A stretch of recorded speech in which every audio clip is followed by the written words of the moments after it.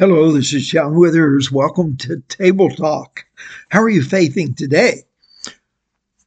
As I contemplate the issue of being calm, I recognize that it is a quality that is very desirable yet hard to experience. Be calm, we say to people. We even say, be calm to ourselves.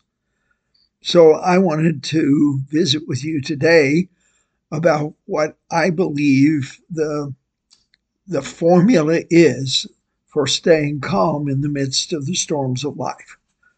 Now, the kind of storms that we face are vocational issues, employment. We face financial issues. We face health issues. We face loss of loved ones, friends. We face major issues. But frankly, my observation of myself, probably you, if you look at yourself honestly, is I allow myself to get upset over silly, unnecessary things. And that interferes with my general health. And it can yours as well. If we make a mountain out of a molehill, we are likely to discover that we have greater health issues, we have greater, more problematic emotional, psychological issues, mental issues.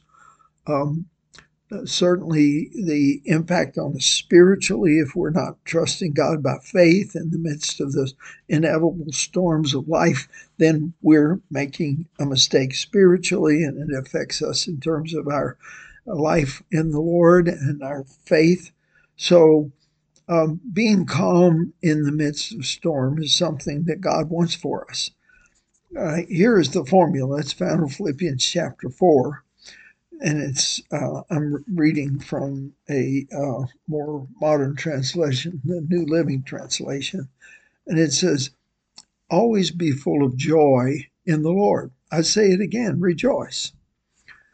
So the first issue of being calm is to see if you can find something apart from the issue that's bothering you so that you can be calm, that you can handle it, and that you'll be able to rejoice in all things.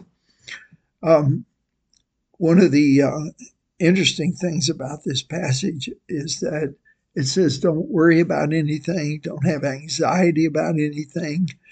And then it has a formula after that. Instead of having anxiety and worry, instead it says pray about everything. Talk to God. Tell him what you need. And then it says thank him for all he has done. Here's what I've discovered, that in the midst of any negative, there are still many positives. I recently had a relative diagnosed with a serious illness, and I found calm in the midst of that storm as a result of being so grateful that we have such wonderful medical care and discoveries. And as a result, I can anticipate the management of this illness to go well. Well, that's turning your thoughts from the negative to the positive, that giving thanks for the good things. That's what I believe he wants us to do. So don't worry, instead pray, tell God what you need, thank him for what he's done, and there's this promise. I think you'd agree that peace would be the opposite of being upset. Peace, calm, perhaps are very similar concepts. So the Bible goes on to say, then you will experience God's peace, which exceeds anything we can understand. His peace will guard your hearts and minds as you live in Christ Jesus. His peace will keep you at peace internally and mentally, physically, spiritually, emotionally. His peace cannot be explained. We experience his peace in an inexplicable way when we, by faith, learn to be grateful for what we already have And we learn to talk to Him about our situation, our needs. And then there's one last thing, and that's the focus of your thoughts. And so Philippians 4:8 says, and by the way, this is worth memorizing, something we should practice all the time, every day. And now, dear brothers and sisters, one final thing.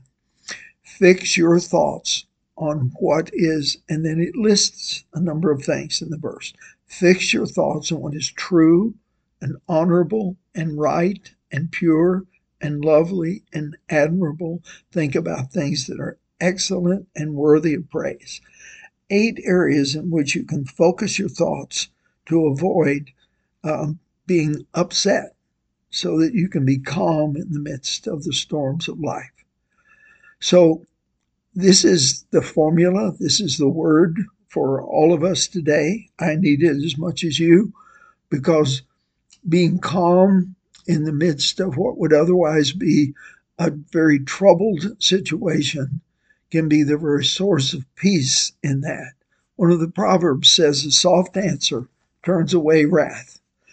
So Philippians 4:4-8, a very famous passage, and one that gives us the formula for calmness in the storm. So let's pray about it.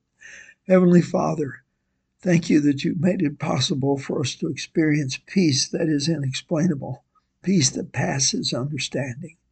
And I pray, Lord, that we would do the things that makes that possible. Forgive us when we don't, Lord. Forgive us when we allow ourselves to be stressed and worried, fearful and anxious. Forgive us, Lord, for not trusting you in the midst of every one of life's storms, be they tiny little things that really shouldn't matter or very huge things that really do matter. Help us, Lord, we pray in Jesus' name. Amen.